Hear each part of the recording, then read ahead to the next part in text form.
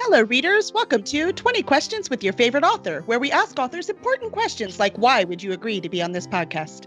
I'm Kelly Lynn Colby, Editorial Director at Cursed Dragon Ship Publishing. Our guest this week is William Gillany, writer of Multifaceted Conflicts and Catnapper. After marrying his college sweetheart, writing became his vehicle to pull his life together. 6 novels, 4 cats, 40 pounds, and 1 son later, you now can find him publishing games and novels with Evolved Publishing. If he's not your favorite now, he will be after.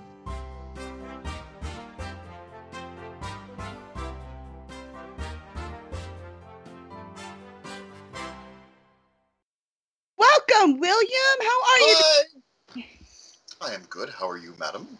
Not bad, not bad. We're going to have some fun tonight. Oh, no. After the prosecutorial questions. Yes. Yes. Make sure to pronounce them correctly. Right. We're going to get to those too.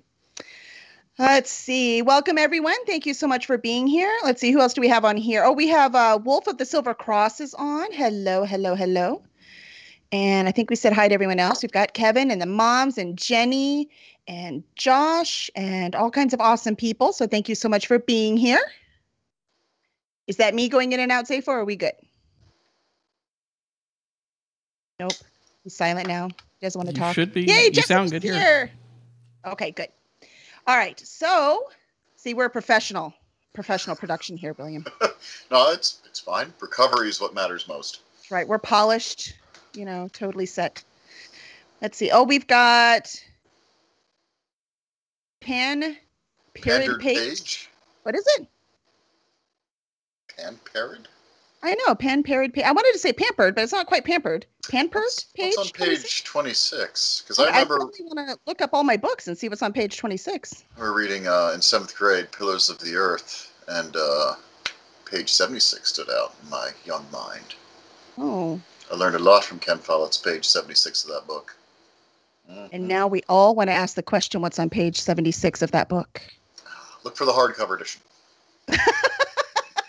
In what language? I mean, come on, let's be specific. Oh, English. Oh, okay, just checking. Yeah, exactly, kid. Exactly. Yeah, it was. I read that in class too. I was like, oh. So, thank you, reading. Oh my. New worlds indeed. The things you learn. Man, it's been so long since all I remember is stone cutting. See, I've forgotten all the good stuff. All right, that's where my boring mind goes. So, question. We've got our hard-hitting first question. Let's see how you handle this one. Are you ready? Okay. Where do you get your ideas? Oh my gosh.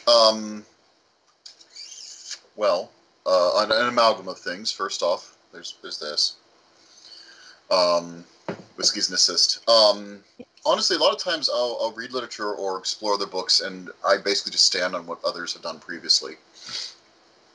Trampling Land of Woe is basically a steampunk Dante's Inferno. So if not for the Divine Comedy, it never would have taken on this look. But also, questions is basically where a lot of my story ideas come from. Like, what if, or I wonder if we could do this or that.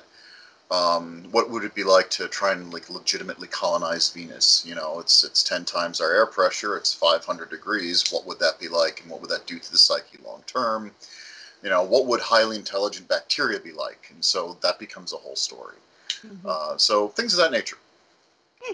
Just questions, mostly. I get my ideas from questions. And we answer them with pure logic and no imagination at all, right? The more you can trace my question to a logical conclusion, I feel the better it is. But you're absolutely right. You never let that get in the way of narrative. Good story. Yeah, right. Exactly. Uh-huh. That's right. Logic is for, other things. Not story writing. Until your editor gets a hold of it. Then they tell you all about logic. Well, so, what I feel is like whatever logic you want to presenting to the reader has to have internalized your rule set of logic. And the logic methods of the characters have to follow what characters would typically follow, so it's not too left field. If that makes sense. Right. Oh, it does. My first Make up whatever rules you want, but don't break your own rules. Exactly. And make sure your rules are clear, or at least available. True. And if you do change them, there better be a good reason for it. Right.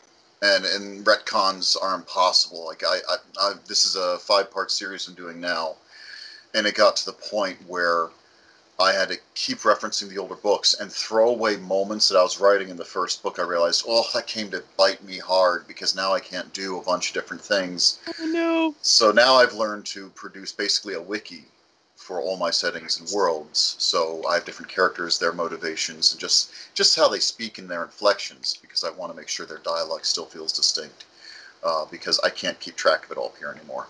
There's too much. Yes. Well, I mean, that first book is thick. So now with 3 out, I mean, this is impressive.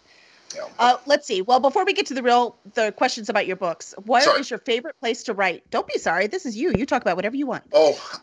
Favorite place. First off, I'm weird because I can write anywhere. I can write on a sinking ship. I'm fine. That is a true gift right there, Yeah. William. I could have people screaming in the background. No problem. But my favorite place to write is God, this is so... All right, there's just down the street, there's a gas station. Confession time. It is confession time. It's Sheetz. It's it's sort of like a step down from Wawa. Okay. But they grind the coffee there, and all the little ladies know me, and I have a little corner, and it's me, and then the homeless guy, and the guy who's trying to put his life together with his head in his hands a few seats down. And we just sit there and write, and I've got my headphones in, listen to music while there's a cooking show on where they put like a stick of butter in a pan and bake it or something awful. And I'll write up a storm. I'll do maybe 4,000 words before I get tired at that gas station. Wow. If I'm at home, video games, cats wanting to nap and cuddle, anything can, my willpower is gone. But when I'm at the gas station, what else am I going to do? I love it. And write. And I'm so glad I'm not the only one who has such a hard time writing at home. So thank you for a little validation there. I need. Oh, it's tough. Yeah, it's tough for me. So in your Hellbound series, so that's the one we have the pictures up there with Trampling in the Land of Woe being the first one. Mm-hmm. You've created one of the most unique worlds I've ever encountered. And I read the slush pile. Jessica can back me up on this. There's some crazy stuff we read. And that's cool. But here's the cool part. The cool part is it works. So you've combined like Greek tragedy with Dante's Inferno, with steampunk machinations, with gay romance. I mean, I could keep going. There are so many elements of it. So I'm wondering, how did you manage that balancing act? Well, the initial start of it was I read some of course, Dante's Inferno in high school, and then I read the rest of the Divine Comedy in college. And I kept thinking that this was clearly, obviously, a Catholic afterlife. Where would people who are Hindu go? Where would people before monotheism be in this afterlife? And Dante glosses over some of that with, the divine souls of purgatory and whatnot, who, the unright or the righteous sinners, I think was what it was called. Depending on the translation. I wound up reading 3 translations of that thing. Wow. But yeah. The one that rhymes the best was actually the least accurate translation, so that was kind of sad. Oh, no. The rhyme was more important to that person. But the idea is, what if this wasn't... I mean, everything, the technology clearly reflected what Dante himself had seen. So what if it took place during World War I? Would we start to see some basic industrialization, etc.? And so I moved it up to take place during the Great War, where the gates are getting flooded with this huge influx of people. And so that was a big part of it, of the setting. But like you've noted, if you don't have character motivations to navigate the setting, you just have a setting, and that might as well be a tabletop game book, which is fun, not a story, not a narrative. Yep, I made that mistake. Yeah, and everyone does. So if anyone else here is a new writer, you'll make that mistake too. It's a healthy mistake to make. You don't make any mistakes really in writing, you only make them in publishing. But that's a really good quote. We should write that one down somewhere. Once you hit publish, any mistake you've made has been made. But prior to that, you're fine. You can always go back and revise and expand. But I wanted a narrative to carry it, and I felt that Alexander the Great being in the Blood River would be an ideal motivation for Ephestion, his lover and counterpart, to go and rescue him. And I used that as a tour through the setting. And I didn't do some of what, like with Dante's Inferno, whenever Dante, the writer himself, didn't know how to transition rings, he would just have Dante faint. Like, oh, and he would just fall over, and then he would wake up in some other part of hell. Oh, are we there yet? And so I had to do different things as well to dodge, because some of the transitions are just cumbersome. And a bad movie is people walking in and out of doors. So I wasn't about to write a bad book about people walking in and out of doors. But no, the main, like you said, where the ideas come from was the question, first off, in the setting was, what if the Divine Comedy or that super Catholic setting was moved to a different time period? And number two, what if the story didn't center about Alexander the Great? What if we centered around Ephestion, whom we know a decent amount about, but not as much? So Ephestion's story always appealed to me more. Like, this was the guy who handled, the champions, which was the elite cavalry unit. This is the guy who handled logistics. And he was a good-looking dude from there's more sculptures of him than Alexander, because Alexander kept commissioning him. So I wanted to look at it from Ephestion's perspective. Well, it's brilliant. I loved it. Thank you. And I really appreciate it. I really do. Because I remember you reviewing it, one of the first people, and I felt really good. Because I needed, because those phases you get in when you're writing? Like, oh, this is a great idea. All right, this is coming together. Wait, does this make any sense? Oh, God, what have I done? Sweet Jesus, is anyone going to read this? So I was in the sweet Jesus, is anyone going to read this stage? Yeah. It's scary. But no, it was awesome. And I'll have to say, it's time for the second one to come out, and I haven't read it yet. So I'm really looking forward to this. So it looks like this time you're releasing them quickly? Yes. Okay, so 1, 2, and 3 come out a month apart. I love it. Part 4 comes out in the fall, and then 5 comes out in the beginning of next year of 2022. And 5 is it. 5's done. It's wrapped it up. End. But the next one is Boudica as the main character.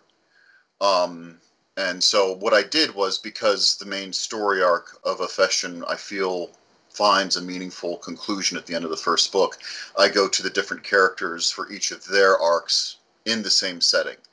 Because the setting had a lot of juice to mine, but it didn't have... I wasn't going to sit there and have a character not learn. I don't think I could write a 7 or 5 part book series about the same character, because they would be too static. Well, it works. Yeah, I mean, he does the whole arc. I think that's also why I didn't pick up book 2. So that's the other problem, though, right? Oh, I didn't pick up book 2 right away because it's very satisfying. Right. And I try to do that with each of the books about a different person. That each of the book is about their arc. Amazing. Well, I can't wait to pick it up. It's funny because when I was looking, because I do some research before this, right? So when I looked and I saw that it was Boudica from the Iceni, right? That's how you say it, Iceni? Right. Yep. I had never even heard of her until I love that show with Josh Gates in it, and he did a whole show about her. I'm going to the Expedition Unknown. Josh Gates. Yeah, it's Expedition Unknown. He does an entire thing with her. It's so cool. It's really. Oh my gosh. And I love Josh. He's wonderful. And so I watch anything he does, but he does all these history things, right? So I've learned so much by watching his show, and he went all in it, talked all about her. So now I'm reading her in your book. I'm like, oh my gosh, I want to read this now. Too. Yeah. And part of the problem is I had to go to archaeological journals of people looking for her military campaign against the Romans as she pushed south, because a lot of what we have in her clearly is through the Roman filter. And the two predominant historians that wrote about her, one was very pro-Rome, Rome for Romans, women suck. And the other one, good. And the other one was very well, Rome really needs to expand and acknowledge other societies because that's what makes Rome strong, etc. So there's two radically different things. Then when I went into reading a lot of the plays that came out over between maybe 1100 to 1400 in England specifically, championing her as the first queen of England, if a female was on the throne in England, the play would be about Boudica and esteem Boudica. If there's a male on the throne, she would be a minor character and sometimes even a villain. And it's just so there was so little concrete thing to hang on to. I had to pick up her daughters' names because the names attributed to them came from one of the plays. No one knows the names of her daughters. So I had a lot of room I could wiggle around on, and that was sort of cheating as me as a writer. Because that way, if I wasn't railroaded into any particular set of concrete facts, I could wiggle around a good amount. And that's what I did with Boudica. I made sure it served the story. Because in the end, brilliant, charismatic leader who ruled for about a year over a group of really unruly fighters, and she lost against... Followed her to war, man. Followed her to war, but they lost against a very small force. And I wanted to make sure that her story is about how she copes with that. That she had Rome on the ropes and lost to 13,000 Praetorians. It's incredible. Yeah, the chat is also talking. They love that show too. And as much as you love history, which I think it's but obviously, I mean, you must love history, right? I don't. You I research love before you do narrative, these, so right? history's a part of it. Uh-huh. About maybe 2/3 of what I read is just history. That's fantastic. Yes, you should definitely watch Expedition Unknown then. So I don't. What is it on? I don't have TV. I want to say it's Discovery something. Okay, maybe if it's on. I have Netflix. Maybe I'll see if it's. Or maybe they'll stream it or something. I don't know. See, most of the stuff I get, I buy. Also, another for those of you who are writers in here, call people. Like Oh yeah. I had a bunch of Maori characters. I called in New Zealand the Maori Institute. I have an Aboriginal character, and I talked to someone down in Australia, a women's Aboriginal institute, and they'll answer the phone and they'll love to talk to you. I mean, I talked to an old crotchety guy about Boudica from, he called her Bethug. He was in Wales. Hmm. And so, yeah, people will answer the phone. They'll be delighted. They'll get back to you. They'll share their expertise. It's So, fun, right? You find that oh, doors yeah. open when you tell them you're a writer? No. No. Absolutely not. Doors don't open from that. They usually like to hear that you're doing research, or I'm from this university. Instead, I'm like, hey, I'm a nothing writer. I'm in my basement right now, day drinking. Way Can to I sell ask yourself, you some William. questions to validate my dumbass narrative because I want to do a revisioned version of your historical person who's near and dear to your heart so I could profit off them? You got 20 minutes? That's usually how it goes. And it Actually, works every time. it works every time. And they're great. These conversations go for like 3 or 4 hours. They'll call you back. They'll send you so much good material. I mean, like I literally have sketches from Boudica's, what they thought was her township where she came from. The sketches of where the actual stonework was from the halls and from the different homes and whatnot. It's great. Just wonderful. Well, you just convinced Kevin. He just bought your book. You're gonna Oh love. my God. Oh, great. Thank you, Kevin. Yeah, seriously. I hope William comes to DragonCon. We talked about that because you two should meet. You two would really get along. I love Dragon Con, but I need a room to hide in on occasion. Yes. Because one can only take so much flop sweat. Yes. Nope. We feel you there. Yeah. Rooms definitely are required. Let's see. Somebody spell Boudica. It's Boudica. Sorry, somebody asked. Like You typed it in. Thank you. Good job. There's like a bunch of different spellings of it depending on the pronunciation, given The that the first language. one's the most common, though. Well, yeah. The first one's most common. The language predates written English, so. That's true. Yeah. So it's been passed down by generations. And you know how logical English is when it comes to spelling anyways. Yeah, just to give you an idea of how weird Boudica as the name is, Boudica eventually translated to the term victory, which translated to Victoria. So Queen Victoria is named after a strenuous series of, word shifts after Boudica. So we get the word victory and Victoria from Boudica. So that is so cool. I had no idea. Yeah, so she and some people will credit her as being the first queen or the first even monarch sometimes of the unified England. Well, her part of England. Yeah, because if you go to Wales, don't say that.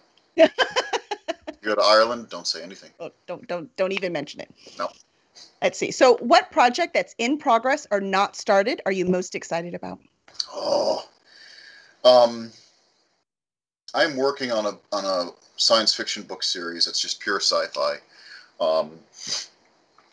where it's a hyper intelligent bacteria that is invading the periphery of Earth and wants to get to Earth itself for its ocean life.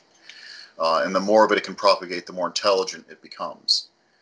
So kind of like a hive mind kind of thing? Yes, but it doesn't use we as pronouns.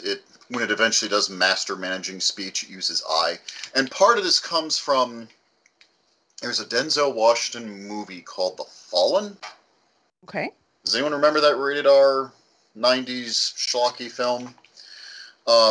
There was a scene where the bad guy is a spirit that jumps from person to person, and Denzel Washington's on the street, and as he's talking to a little girl, she walks by and touches someone as the thing jumps into another person, and then he continues a conversation with them. And it bounces from person to person to person. And I always thought it would be interesting if you could actually have a conversation with an antagonist who was always doing that, not just for that singular scene. That was really cool. And from that stemmed a science fiction concept of a hyper-intelligent bacteria that utilized subspace to communicate with its own colonies. Interesting. And everyone's networked. So if it's infected a person, it will all see what that person sees at all times. So it's an apex predator. It discovers, oh, this species on this planet Earth is starting to become capable of space travel.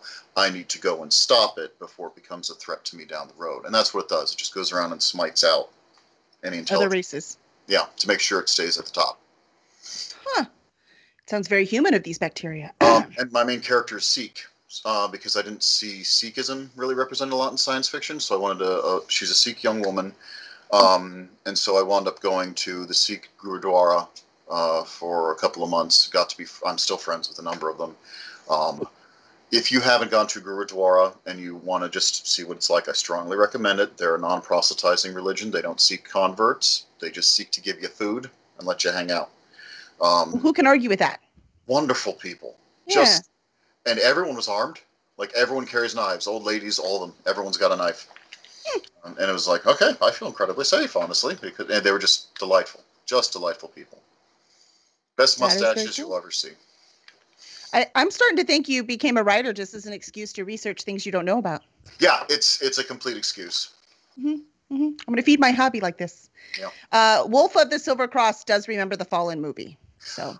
Yeah, I mean, I'm surprised. I'm impressed. I mean, it was okay. It was, as my wife likes to say, it was is it just called Fallen, not The Fallen? Okay, The Fallen was a Deep Space Nine video game. Thank you. But yeah, as my wife likes to say, it was the okayest. So it was the okayest movie, but that one scene stuck out with me. It just made sense to you. Yeah. It hit home. Let's see. What have you read or watched lately that you've really enjoyed? I'm going to come off like a basic bitch, but I enjoyed WandaVision. Oh, there's nothing basic about that. I don't care what anyone says. That was incredible. You're laughing, you're crying. I was hysterical at the end. You've got everything. Every single emotion goes through that. No, that's a good choice. I've enjoyed MCU. It's a very good comfort show to me. It'll flirt with difficult topics without depressing me on them. Right. So it's very easy watching. Falcon and Winter Soldier I thought was wonderful as well. Oh, no spoilers? I'm sorry. What I will say is, and this is evident in the first 3 episodes that were released at once for WandaVision, was each episode is a different miniature sliver subgenre of sitcom. And it was great taking that tour and seeing, oh, there's The Facts of Life. Oh, there's Full House. Dick Van Dyke Show. Dick Van Dyke Show. All these wonderful little nods of stuff I used to watch as a kid at Nick at Night and whatnot. And the way that anchors into the narrative as a comfort is very impressive, and I very much enjoyed it. It was just enjoyable watching. Yep. Don't worry, Jessica, no spoilers. That's the beginning of it. Even all the previews, you know that there's a whole bunch of sitcoms in them. So it was just really, really well done. Yeah, really well done.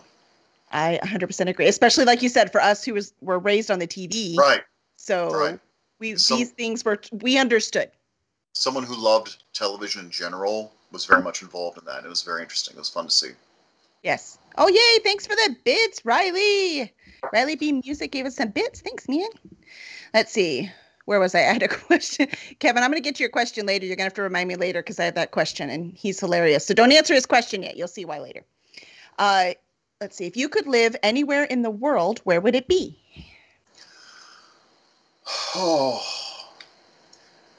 I mean, while I have obvious preferences for like biomes and cities and clearly, governmental structures, like I would rather be here than say like Myanmar.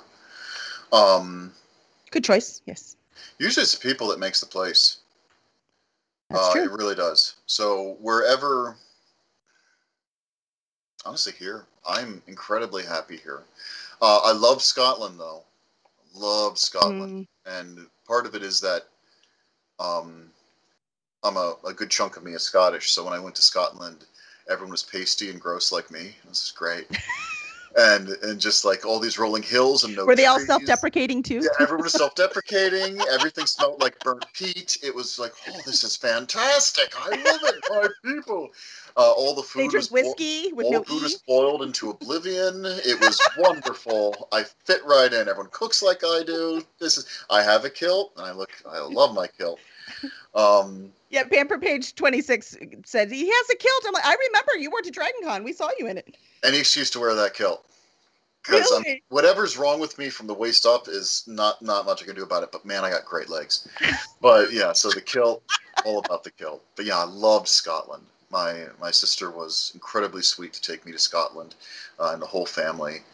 I could change. Maybe I'll travel different places. But yeah, honestly, I'm always happy pretty much where I am, except South Florida. Except South Florida. Sorry, but fuck you, South Florida. Yeah, when you walk outside and your shirt immediately absorbs about a quart of water, that's too humid for me. So Houston wouldn't be for you either. I didn't mind Houston, but I was only there for a few months during the right time. I missed summer. Okay. Gotcha. I dodged the summer bullet. By the way, the chat was about to be offended. Then they were like, nope, that's fair. Sorry, Florida. Come on. That's fair. We can't argue with that one. I did like the rain, though. I liked the daily summer rain. For an hour, the sky turns black and just that was really cool.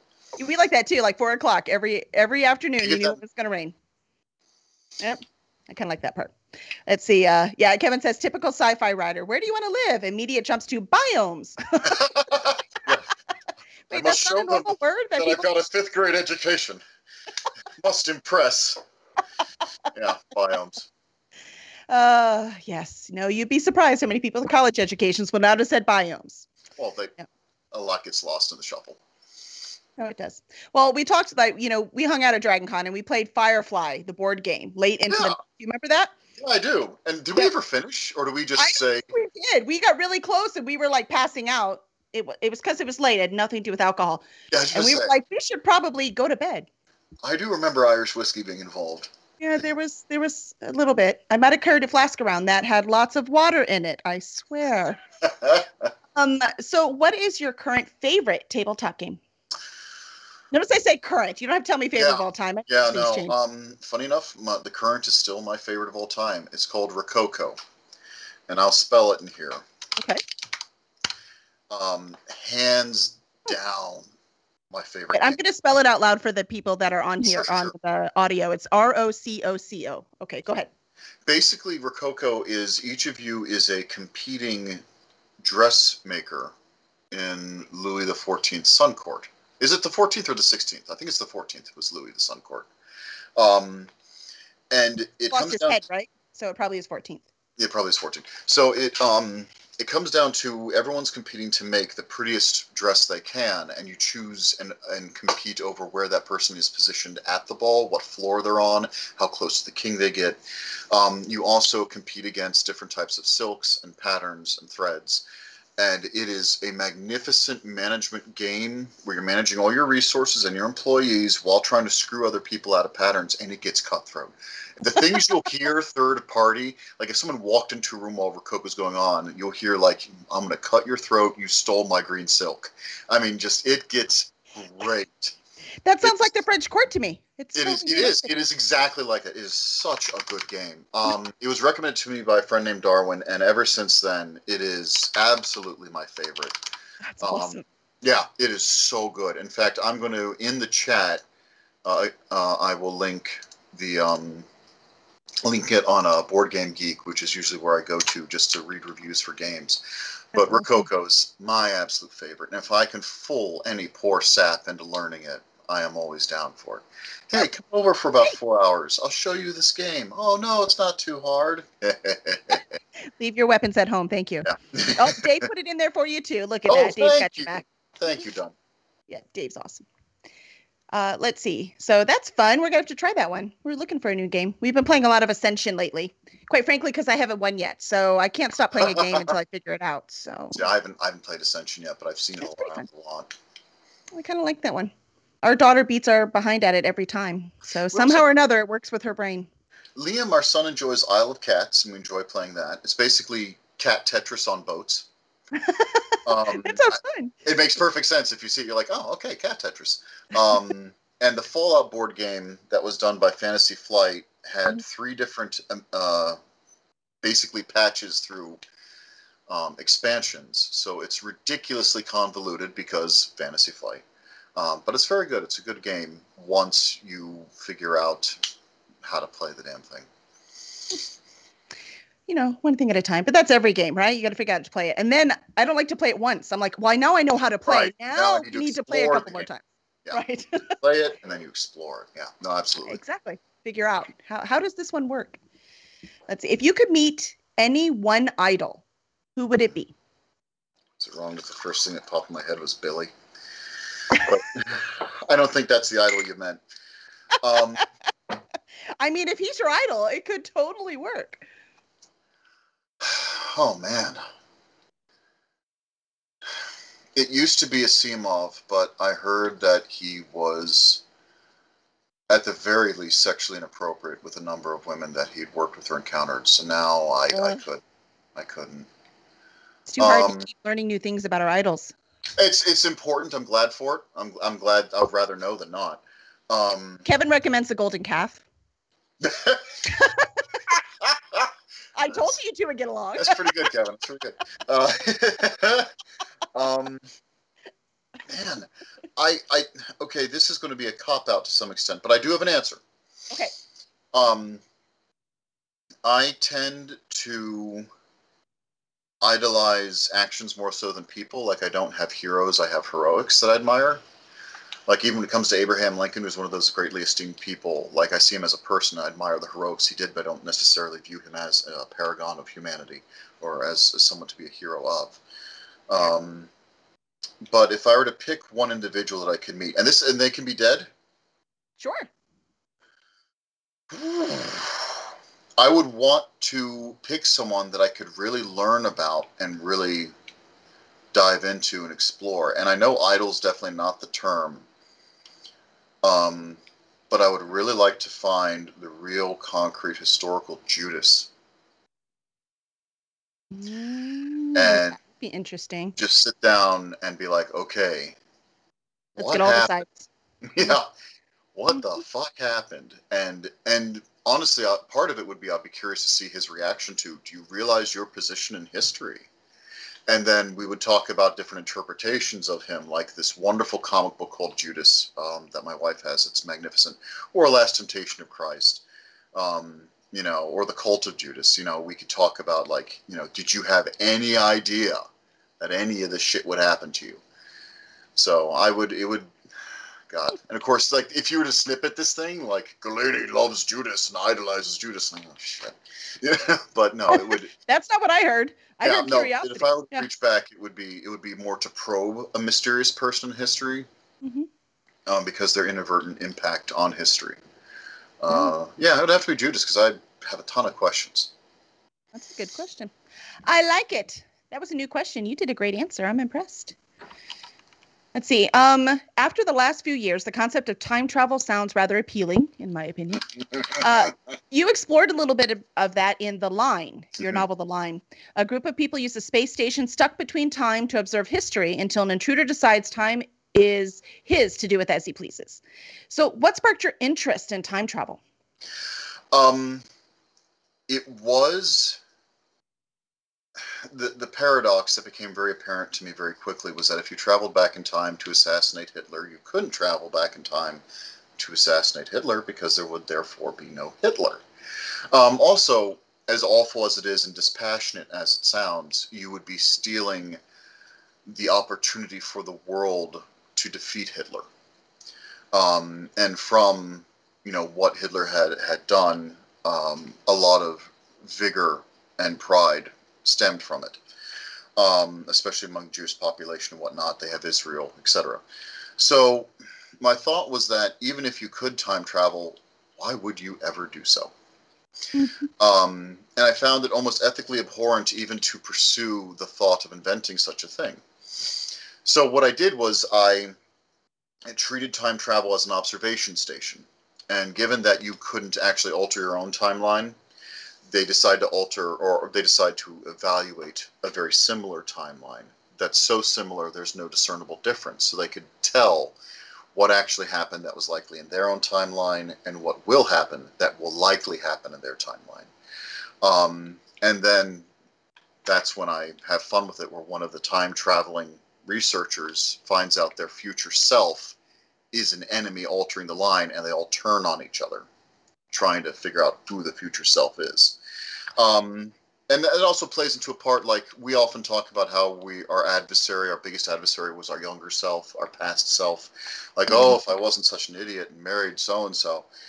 But with the line, I thought it would be absolutely... No, Zaphod never says that. Sorry. I hit something. But with the line, it was, how absolutely terrifying would it be if you knew your future self was going to be a monster? How would you prepare for that? How would you try and avoid that? Or would you just succumb to it, etc.? So that's what I tried to play with. Fascinating. Yeah, Wolf says he loves that book. Yeah, I thank you. At the first pass at that, Wolf, I got to like page 80, and I was starting it on Earth and slowly building up to them building Janus, and it was just boring. So I just, bam, put them on Janus. There's a version of the line that's all first person, and that was odd because it told the reader everything. So instead, I decided to make Mary my protagonist. I displayed her in third person to try and remove you from her a bit. Because she does have light sociopathy. Not that that's a negative thing. A lot of sociopaths are absolutely vital to society. They're good people. As much as there's a negative stigma around... Or at least not harmful people. Right. As much as there's a negative stigma around sociopathy, if you're going to be a surgeon cutting into a child's heart, you have to be able to disassociate to some level. So sociopathy has phenomenal uses. And, of course, I learned this from being a medic in the Army, that being able to detach is really important. But so that's why I tried to do it in third person. And also, I was writing a woman who was older and smarter than me. And it felt easier for me as a writer to write her in third person. So I didn't have to be a parent on everything. Nice. Lack of confidence is why I went with third person. But there is a first person version of the line that is saved on my drive. It's just not as good. Well, good job. I look forward to reading that one, too. That was on my list. It's I didn't even know about audiobook. that one. I found it. I was like, dude, how did I miss this? Yeah, it's my bestseller. It's an audiobook. So if you guys have Audible, it's free with Audible's whatever subscription. Alison Vohler's the actress who does it. She's hilarious. She's brilliant. She's wonderful. Awesome. Love our audiobooks. Let's see. If you could travel back in time and change one thing about what you had for dinner, what would it be? I mean, look, you're expecting something profound on this broadcast? No. No. The fact that I knew exactly my answer says a lot. I was dating a girl. I was like 29. Mm-hmm. Don't judge, she was 20. And she made pierogi. Okay. And we ate the pierogi. Mm-hmm. And it was okay. Mm-hmm. And I got so sick. And I don't think it was her fault. I don't think it was the pierogi's fault. She was a fine cook, good Polish dish. But the pierogi did not get along with me at all, and it rammed through me like what's his name? The giant battering ram hitting Gondor's gates. Man, it just on fire. Pow. No. I was sick laying in the hallway out of the bathroom because I couldn't go all the way. So she brought me a portable DVD player and said, do you want to watch a movie while you're sitting there? And she was very nice. And I'm like, oh, you know what? Yeah. While I'm laying here, distract me from this horror show that is me firing out both ends. Sickness, yeah. And so the movie I watched was The Machinist with Christian Bale. If any of you, yeah, Grant, thank you, Kevin, for winning at Nerd.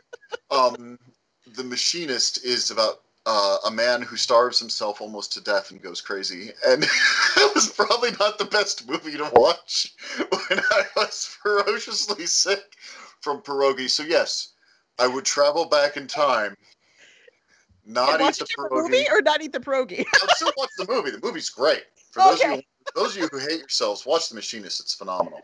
But I would totally go back and still watch The Machinist, but I would definitely back away from those pierogi. Still can't eat pierogi. That's funny. Yeah, I just can't. And that was, oh my gosh, that was like 13 years ago. Yeah. No, I can imagine though. Something makes you that sick. It leaves a permanent mark on your brain. Yeah. Yeah. That's great. That's hilarious. You were able to do Back in Time and Dinner, and you made it one story. That's how talented Galaney is right here. Y'all getting that? You need to get that. I'm impressed. So speaking of food, what's your favorite flavor of ice cream? Oh my gosh. I'm more of a sherbet guy. Does that count, or do I need to go with ice cream? Well, I guess sherbet's fine. I don't know. If I were to go with ice cream, Alden's makes a really good black chocolate chip. And by black, I mean chocolate chip. Like it's fantastic. Chocolate, double. Chocolate. And normally I don't do chocolate, but Alden does a really good job with it. Nice. Yeah, that would have to be it. I got no other interesting answer. Just Alden's chocolate chip. That's perfect. We're taking a poll, so we just have to know. But hold on. Now I have to find Kevin's question from earlier because he wants to know, what is a hyper-intelligent bacteria's favorite ice cream? Funny enough, it becomes a character, and as the series progresses, as the main character starts developing a means with which to fight this bacteria, it becomes scared, and it pleads for its life because something else has chased it here. But funny enough, it always struggles in those moments. So like she is at a cafeteria and notices some people are eating without any type of relish. They're eating without any type of enjoyment. And she starts to suspect that those are bacterially infected people that are a part of this organism trying to blend in. And that's how she picks up on them. They don't enjoy food, they just eat it, and they don't enjoy smell. So if there are flowers or nice perfume, if they don't say anything or notice it or walk right through it, that's one of her tells that that person is actually an infected agent of this larger organism. But yeah, so they don't like ice cream, is what you're saying. It doesn't like or dislike. It just, that is too small of a registered stimuli to meet its higher goal. So it just doesn't even register. Later on, when she becomes closer to the thing, she starts giving it lessons on how to pass because she realizes she needs to preserve it as well. And then we get into that a bit. Fascinating. Yes, Wolf says food is meant to be enjoyed. We totally agree. That's what I'm saying. That's how I gained 40 pounds here. Huh? Kevin says that's exactly how the South detected Northern infiltrators. They ate their grits without any enjoyment. Wait, is that actually true? There's no way. Because, I mean, I have grits with, like, jelly and jam, and I'm immediately pointed out as a northerner. Yeah, that's not a... Butter and salt. Yeah, exactly. My wife does grits, butter, and salt. It's like, so you make grits worse. And no, that's how it makes them delicious. What do you put on corn? Corn on the cob. What do you put on corn on the cob? Nothing. I just eat the corn. You don't put butter and salt on your corn on the cob? No, it's corn. Why am I going to ruin it with flavor? That makes sense. Remember, Scottish, we boiled everything. Like, it's chicken, boil it. Potato, boil it. I'm starting to think there's been a bacterial invasion and I'm not enjoying food. It's all of England. I mean, how many times have you seen an England restaurant? Like, welcome to our great English cuisine, and they just open a pot with boiled food and squirrel. I was gonna say they call them pubs, and they just serve beer, and we don't notice the food. It's fine. See, actually, I do like grits. Yeah, burn the witch. I do like grits, but I like them plain because, again, British, no sense of taste. It's madness, William. It is. I'm sorry. Oh, no problem. My gosh, we've talked so much and had so much fun. We have to do a fire round. Are you ready? Quick question. I'm sorry. No, don't be sorry. That's the fun part. That's why we like to do this. Apologize is my default. I'm trying not to waste your time. I could be here all night. It's pretty bad. All right. So what is the first thing you put in your grocery cart as an impulse buy? Milk. What part of your daily routine is an absolute must? I have to go upstairs to take a dump. I don't know why you're laughing. I thought it was going to be bad. No, that works. No, it's just like, it's No, that was when I was a teenager. No. Okay, that's right. I had to go upstairs and be like, no one's going to knock on the door. No one's going to bother me. Leave me alone. I'm going to check the news. This is it. In the Army, we call that the morning glory. Morning glory. What is your least favorite chore around the house? Folding laundry. I'll wash it. But if it could fold itself, that'd be great. Yeah, agreed. Coffee or tea?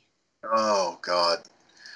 Oh, it depends, man. If it's Ethiopian, then definitely coffee. Ethiopian coffee is fantastic.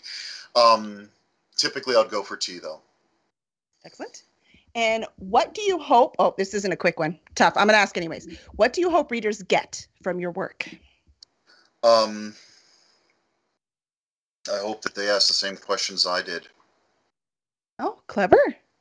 Clever.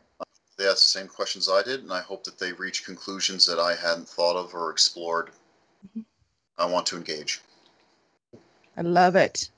Well, you engaged with us tonight. You're amazing, William. So where can all of your new fans find you and your work?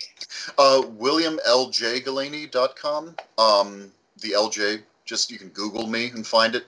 I'm on Amazon right now. This book series is at Evolved Publishing, which is a great publisher. There might be stuff coming from other publishers in the future. But yeah, just give me a Google and you'll find me easily. Excellent. So now, after you read William's work, please make sure to review it. It's the best thank you can give your author. And then also, please review this podcast wherever it is that you get podcasts. And you can also follow us on Twitch, or you can subscribe on YouTube. And thank you very much for coming. Next week, we have Marty C. Lee. So that will be fun to interview him. And we also want to thank our subscribers. So we have William as a new subscriber. Thank you very much, William. We've got Dave. And who am I missing, Safo? There's one more. Who's our other subscriber? Safo's furiously typing. There's that was me. 8 of 9. 8 of 9. That's it. Thank you. Is that the person who came after 7 of 9? No, I think that's why. Yeah. I think that's why they're 8 of 9 on purpose. How many hot Borgs were in 9? Well, at least 9, right? I mean, or do they just progressively get like hotter? Right. Yeah, see? So we all need to meet 8 of 9 in person. Questions that 9 of 9 is just we have to explore.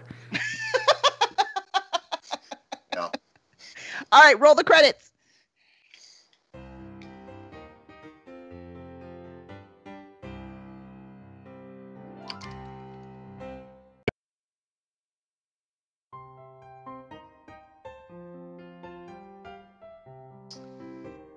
Oh, it's Cheers. Hello, Everyone readers. knows my names. You gotta cut it. We're gonna do it again. I'm sorry. Did I just ruin everything? Oh.